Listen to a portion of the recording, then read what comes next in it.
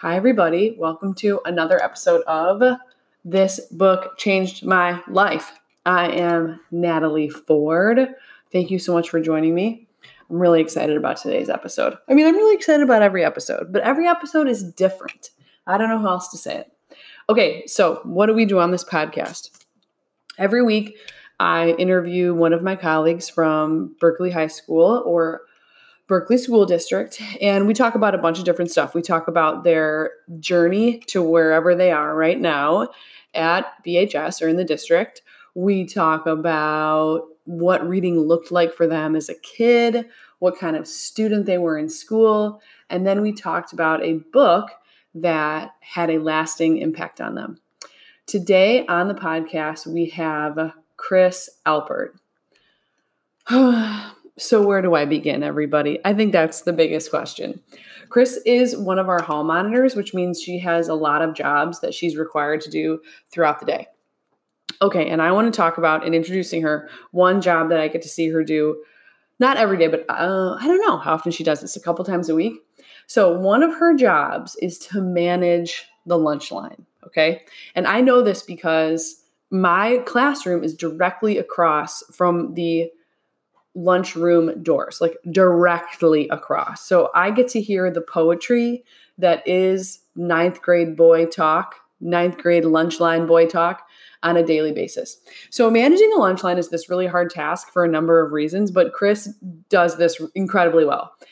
So the first thing you have to know about lunch is that this is every student's, like, this is the only reason why they're at school, right? Is to get to lunch. I think we all know that. So everyone, this is like the biggest moment of their day. They get to socialize. Nobody's yakking at them about doing something. And the other thing is that everyone is super hungry. Like teenagers, they have to eat all the time, and many of them haven't eaten since first thing in the morning. So everybody's super hungry. It's a long line. And this is the most excited they've been all day. People are really impatient. And of course, this is another crucial detail about the lunch line. People are always trying to cut the line. Cutting is not a word that you would think about unless you worked in a school. But trust me, even though we're in a high school, people still try to cut the line. Okay, so Chris is really aggressive against people who cut the line, and she has to be. Being aggressive against the lunch line cutters is essential to lunch line management. If you don't bust those cutters, it will be total chaos. Trust me.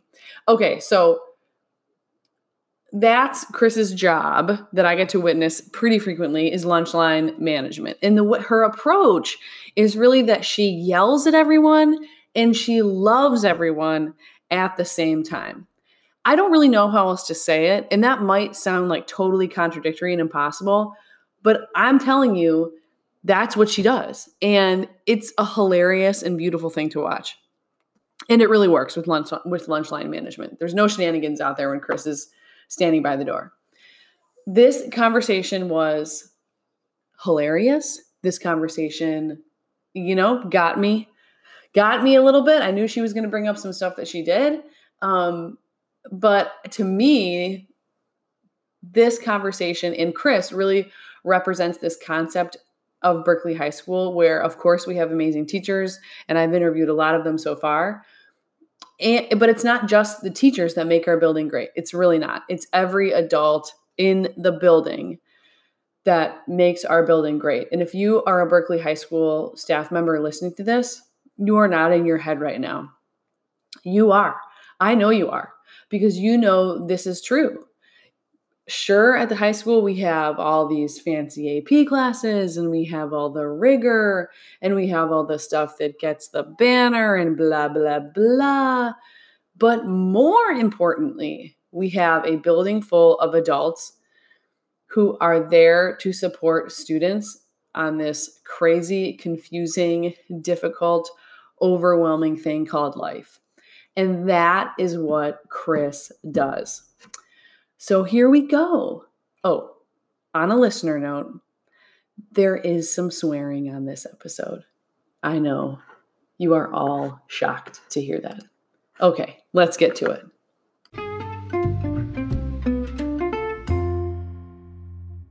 How is it? How are you?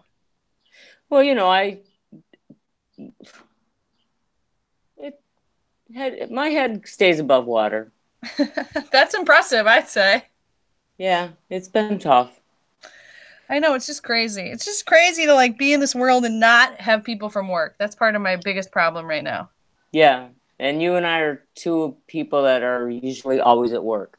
Yeah, for sure. And through all my life and all the things I've gone through, I've always gone to work. And so this is a real curveball. Yeah, for sure. For sure. I'm ready to go back to work. I'm like over the summer already. I don't even know what to do. I agree, and I think that like you look at like, oh, are we gonna be back in the fall? I'm like, let's just risk it, everybody. I agree. I think we are going to be back in the fall. I don't know what that's going to look like, but I Right. think I think we're going to be back in the fall. I hope so. Well, thanks for coming on my podcast. Yeah, thanks for inviting me. Well, it was funny. Saris and Levinson both said I should call you.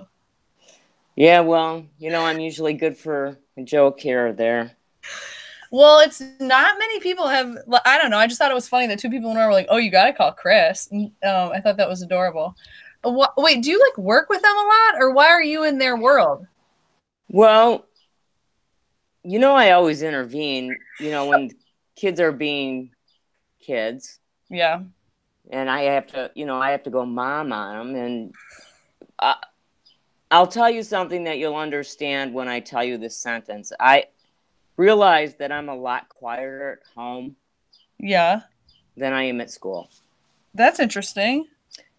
So I kind of got a chuckle out of how loud I am at school, because it seems like I have 1,300 of my own children, and they always need to be yelled at. Yeah, and it's funny to me because when you said that you intervene, I thought that was the end of the sentence, but you had more. But like you intervene, I period. all the time. If I'm walking down the hallway and a kid's giving you a hard time, I'll walk right in the classroom and tell them to get out. I know that's the one thing that we really love about you, Chris. Yeah, I don't Um, have a big filter. no, no, and I think that's your gift. Maybe some people call it a curse, but I call it a gift, Chris. Well, so far it's kept me out of jail.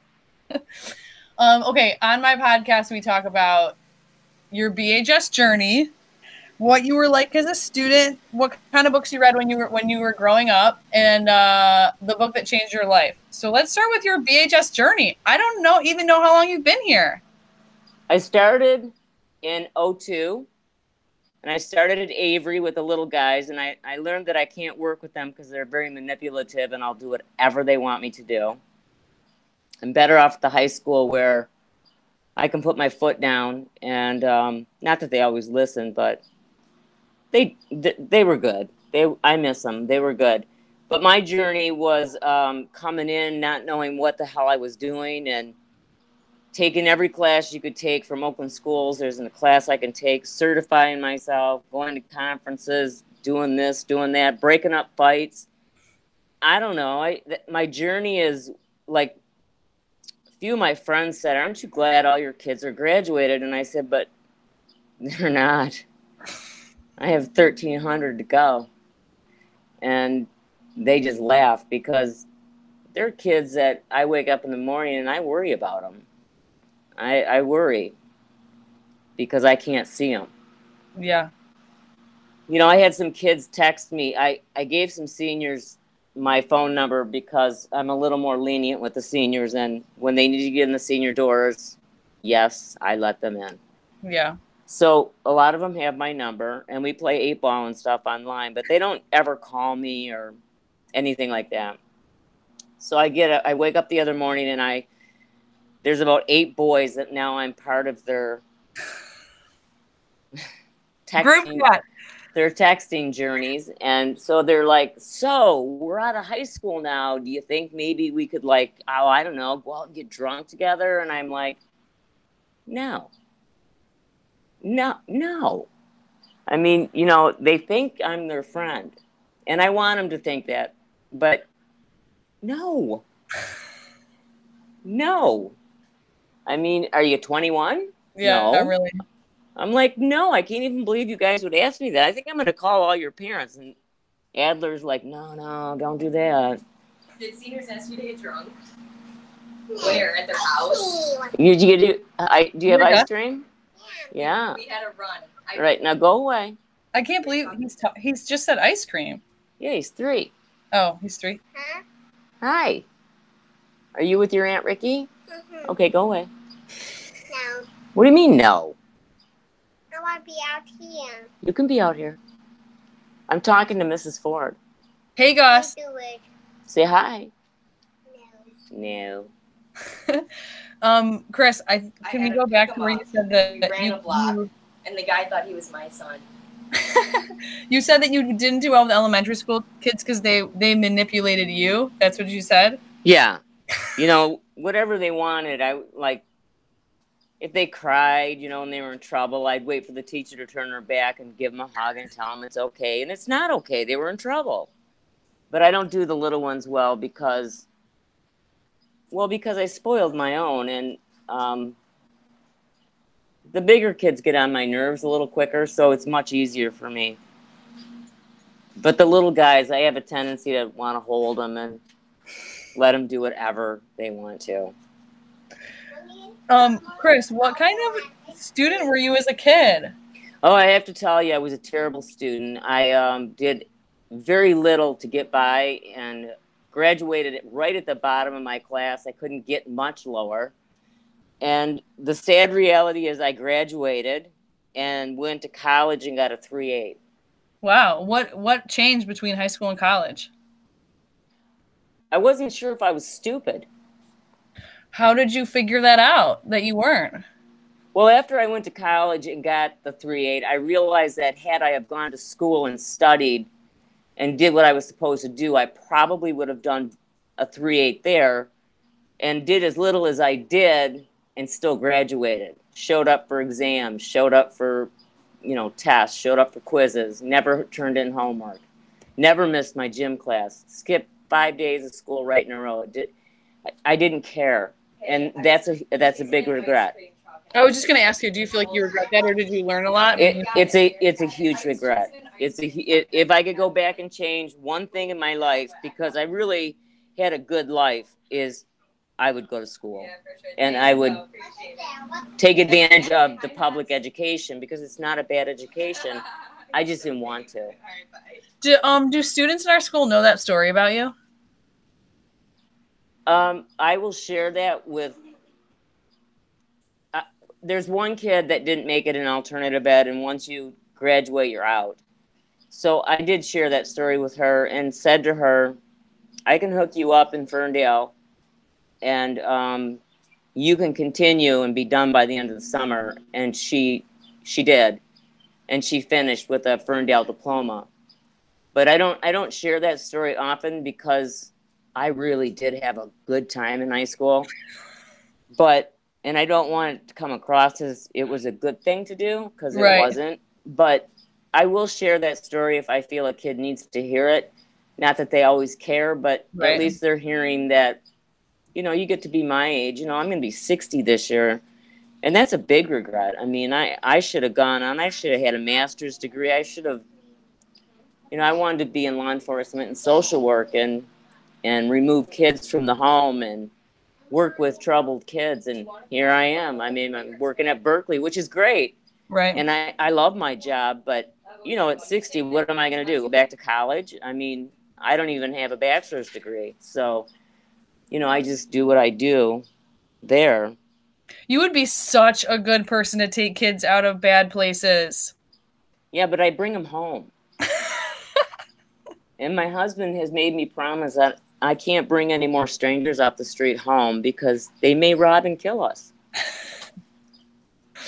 Yeah, that's very fitting of you. But don't you all, I don't know, that's just, I think that's part of your charm, is you love everybody. You really do love everybody. I do. What? I do love everybody. I mean, the kids know how I feel about them. And if they don't, then they have low self-esteem. They know. There isn't a kid in that school that can't come to me, and they know that.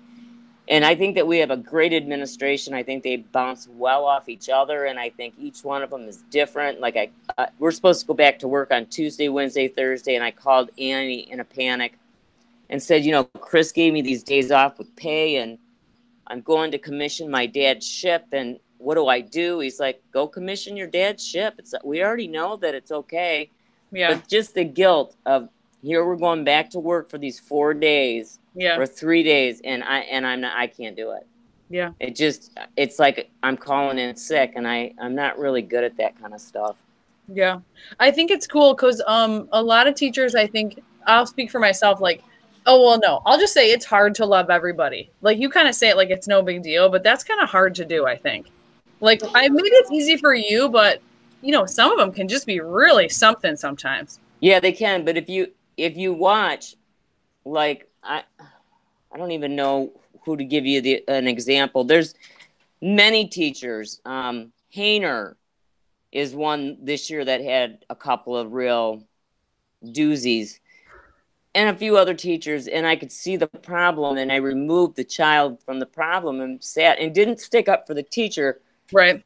What I did was tried to make them understand where the teacher was coming from, and if it was them that was the teacher, that's where they would be coming from too. But validated their feelings where Hayner had it. Yeah. I mean, at one, and if I were Hayner, I would have had it too. Right. So I took that off her back, and then she got to go walk away, and then, then the tears and all that stuff come. I got a soft spot for these kids, and I don't know. I guess the way I was treated in high school in Charlevoix, my mom was divorced, so that was taboo, and people did a lot of talking, and I would hear the talking, and I don't ever want a kid to feel that way when they're around me. Yeah, for sure. I want them to always feel good about themselves. And then I know that all teachers, they didn't all like my own kids. I could tell you a story that would curl my hair again, but we won't go there. But they didn't all like my own kids. And I was always fair with everyone's kids, especially, Judy Weiner's kids. Anybody that had kids there, I always cut them a little more of a break because let their parents deal with them. I didn't have to deal with them. Just tell Beth and she'd kick Mason's ass. That was the end of it. Yeah, you can save your story for the next time we're at the bar, Chris, and you can tell me. Yeah. I can't wait to do that again. I know the last 3 calls I've been on, I've been like, okay, bar, ASAP, whenever we can. Okay, Chris, were you a reader growing up? Did you read stuff? Yeah. I liked Nancy Drew books. I thought they were great, but I really liked the Hardy Boys too. Oh, yeah. So I did a lot of those readings, and Charlotte's Web was one of my favorites. Oh, it's a great one. Yeah. And as an adult, one of the books I really enjoyed was like The Prince of Tides, and I can't remember what else. And then, The Boy in the Striped Pajamas, which was a novel, but it read to be so much like Karma that it gave me something to think about. But one of the books I read as an adult, and so did my son, and it actually made him cry, was a book that my friend wrote. I think you know her. I think her name's Natalie Ford. I knew you were going to do this.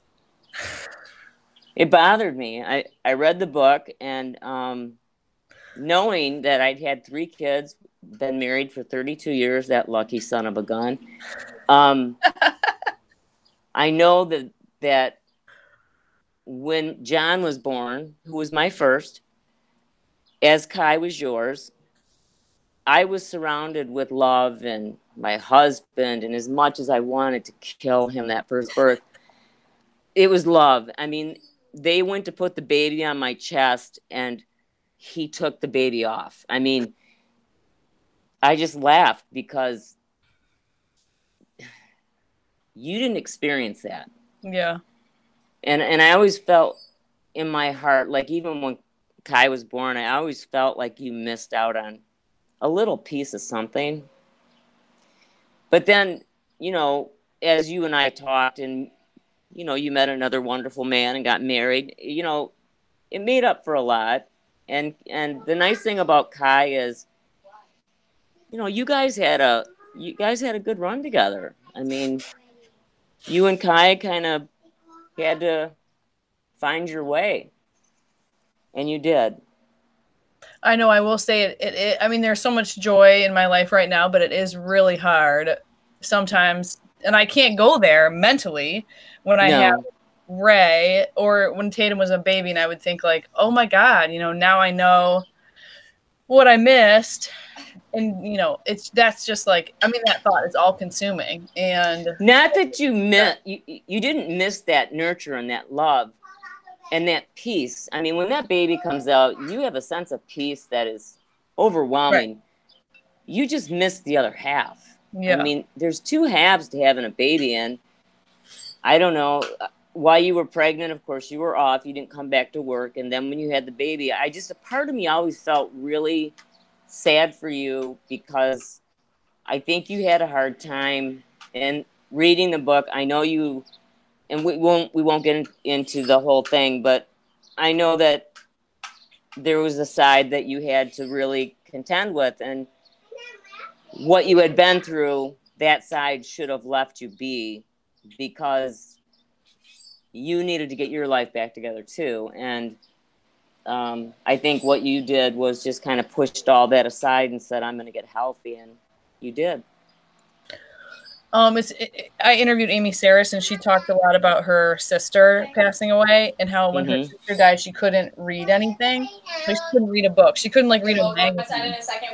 And like that made total sense to me. Like, she's like, I couldn't read a book for 3 years. And I remember my best friend at the time was my mom, and I said, how long before I'm going to wake up in the morning and not have this feeling of dread? And she said, It took me 3 years. 3 years where the first thought I didn't have every single morning was, my mom died. She said, that's how long it took. I was like, oh my God, I'm never going to make it. Like, what oh, Lord. But you do. You bounce back and forth. It's crazy. And I could have never predicted my life now in a million years. No, I could have. It's always, man, there's somebody out there for you all the time. Look at who you are. I mean, you're engaging, you're bright, you're intelligent, you're knowledgeable, you're funny. I don't know if I've ever seen you cranky, but I'll tell you right now, I can't pick up a book and read it. How come? I just don't think that I'm ready. My mind is always wandering, I'm on the move all the time. I'm used to taking 15,000 steps a day, and now I take 1,000. So, some days I don't even get out of bed, but it's better. It's better now that, the world is coming to some sort of a, I don't know. We're evening out. I don't know. I don't know what the future holds. And that just runs in my brain. And so when I try to read, I have this book on Kurt Cobain I want to read, and I can't get past, the epilogue. So, I'll just wait it out. Yeah, I hear you. It's hard. I will say the same thing. Like, I get so anxious, and I feel it like in my face or in my, like all these weird things. And it was the same way right when we left school. Like, I couldn't sleep and I couldn't concentrate, and it was hard to do schoolwork. I couldn't wait for nighttime to come. Why? I couldn't wait to go to bed. Oh, just to try to close it all down? Yeah, just to shut it all down. But I'll tell you, the best book I ever read in my whole life, and this might not surprise you, but and I can't get it. I lent it to an Irish friend, and she won't give it back to me, so I'll have to steal it back. But the best book I ever read in my whole life, because I'm so Irish, the name of it is I'm Fucking Irish. And it has all the shenanigans and hooligans and it was written about me. And it is definitely a book that it was written about me. Wait, is it a work of fiction? It's a story? No, it's like this Irish person wrote, these Irish quotes and, got it. Or how Irish people behave when they're drinking and all the bad parts of us when we're drinking and all the swear words and just every naughty part of an Irish person. It was like reading my autobiography. How did that make you feel reading your autobiography? I laughed my ass off. I thought it was funny. Is your husband Irish, or who are the other people in your life that are Well, Irish? actually, just before you came on, I was watching my neighbor across the street, who's a Pentecostal Christian, which I could care less, talking to the neighbor across the street about white supremacy and so on and so forth. And it's funny because the people on my side of the street don't speak to us because Stephen married a Gentile. So they're Jewish and he's Jewish. And then the Pentecostals don't speak to us because I'm Catholic. No way. I swear to God. So when they were having their rant about racism and stuff, which I totally agree with them, I wanted to stand in the middle of the road and say, dudes, come on. You're like, everybody hates each other. I mean, it's like I'm Catholic and you don't like me, and you guys hate Stephen because he married a Catholic girl, and you hate me because I'm Catholic, and Mommy.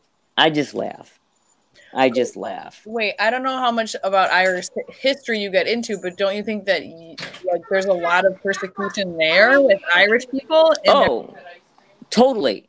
Like I did my 23andMe, and it's really funny because my mom's friend did genealogy on my grandmother's side. And if you're from Ireland, you are either a Protestant or you are a Catholic. Right. Those are your family lines. Well, my family line is some are Protestants, some are Catholics. And then one of the Catholics married a guy from France. So now I got French blood in me too. So nothing about my life is ever normal. And then they found out that my grandmother's grandfather and his family were smuggled out of Ireland because the King of England wanted him beheaded. Wow. And well, you know, I'm thinking, yeah, that's the way it should be. I mean, that's how I see my family. We're hooligans. You know, I have a brother who's the total opposite of me, and when we're together, it's his wife's like, I don't even know who he is. Because you bring out the hooligan in him? I do. But also, don't you feel like this is why you kind of understand every single kid in our building also a little bit? Absolutely. Absolutely. My mother told me, don't do this, don't do that. And I did it anyway. And I was careful not to get caught. So I understand those feelings of wanting to do stuff that your parents don't want you to do because it's fun. Yeah. But, you know, the same with my own kids. They earned their freedom and they got their freedom. And when I had to tear it back, I tore it back. But I didn't have to do that with my boys. But as you know, we've talked. My daughter, she gave me a good run for my money. And now she's the boss of the house. I mean, she's the sane one. She's the one that thinks. She's the one that, I mean, she's through all of this rioting and stuff. She's my activist. She wants to fix this whole problem and make it that, you know, I don't know. I just tell her, you know, you got to be careful because activists get hurt and she doesn't care. She's going to save the world. And I don't know where she gets that from. It's funny though, because when I hear you talk about, I don't know, I think your shenanigans have like, you guys, she seems sort of fearless in the same way that you are, but she just uses her fearlessness in a different way, or she like totally puts it in a different direction. Totally. Like Andy pulled me in his office one day and he said, I want you to know that Ricky's easier to get along with. And am I allowed to swear? Go for it. All right. So he says, Ricky's a lot easier to get along with than you are. I said, oh, really? Why don't you go fuck yourself? And he said, see, that's exactly what I'm talking about. So she's a lot like her dad. She thinks before she talks. She gets the job done. She doesn't work at Berkeley High School to make friends, although she has made friends. Yeah, yeah. She's a very independent person and totally believes that if you can't stand next to anybody of any color, any race, any religion, then you don't need to be walking the earth with her. Yeah. So I wish that she would find some way to do some nonprofit type work because she's really good at it. Yeah. You know, I would be at a riot and, you know, I'd get arrested. I'd have to throw something. Immediately. I mean, I'd want to be on the news. Where she just wants people to hug and kiss. And I don't know. I don't know. It's funny. It's funny your neighbors. You're giving me a lot to think about, Chris. But it's funny your neighbors. And I don't know. You and Ricky, though I don't know her as well as I know you, just seem like the most loving people in the world. Oh my God! We invite everybody in our. I mean, Steven gets to the point where he's like, "You gotta stop inviting people over you don't know." Well, we do because they're hungry, and we do because you pass it forward. But he keeps us in check, so he's afraid that someone's going to come in and, you know, rob us or kill us. And I'm telling you, if you know me well enough, you'll know that I'm always locked and loaded, so that will never happen. So, Chris, you are full of funny things. It was funny when I was getting ready to call you. I was like, I have no idea what Chris Alpert is going to say to any of these questions. But at the same time, I did know what you were going to say to all of these questions. Does that make sense? I curse a lot, and like at school, I've been trying to not curse so much. So, and the seniors have the cursiest mouths of all, which makes it so much more difficult for me. But I was gonna say, I know I can hear Gus in the background. I don't want to keep you on too long or much. He's getting in the car. He's actually fighting his mother. He's a Gemini. Wait, Chris, you're a Libra like me, right? I'm a Libra. Yeah. Funny. Yeah. I always want harmony. I think that's part of my Libra-ness. You're a little more okay with discontent or, you know, not always being harmonious with people. Well, I think you and I were scales. So yeah. We try to balance our scales. Yeah. And when we can't, sometimes I think we push that part away because it's too much work. Yeah. You know, like having a family and a husband and a job is work. Yeah. Having friends is a pleasure, is relaxation, is talking smack about your family behind their back. It's getting everything out. It's fun. And when you leave, you're like, I love you. I'll see you tomorrow. And I've learned at 59, when that gets hard, I have to get rid of you because I can't work hard at friendships and keep my family and work hard at my job and work hard at home and then go out to relax and listen to somebody talk about something I don't really give two shits about. Yeah. Yeah. So as you get older, you start to care less. Yeah, I've heard that. Wait, what's the date of your birthday? October 2nd. Oh, okay. Hopefully we can have a big party at school for you this year. Yeah, well, that's the year they say you have to grow up. We'll see what happens. I think we're all going to think about that, Chris. Is Chris Alpert going to grow up this year? We will see. Wow, we should, we could probably do a football pool and get squares and stuff. All right, I'm going to let you go. Thank you so much for talking to me. Well, it was a pleasure to talk to you. I missed you. I miss you too. It's so crazy. I really need my work people. Me too. I'm summer's over. Let's go back to work. Summer's over. Let's get back to work. All right, have fun at your thing next week. Yes, I will. I will have fun. Thank you. Okay.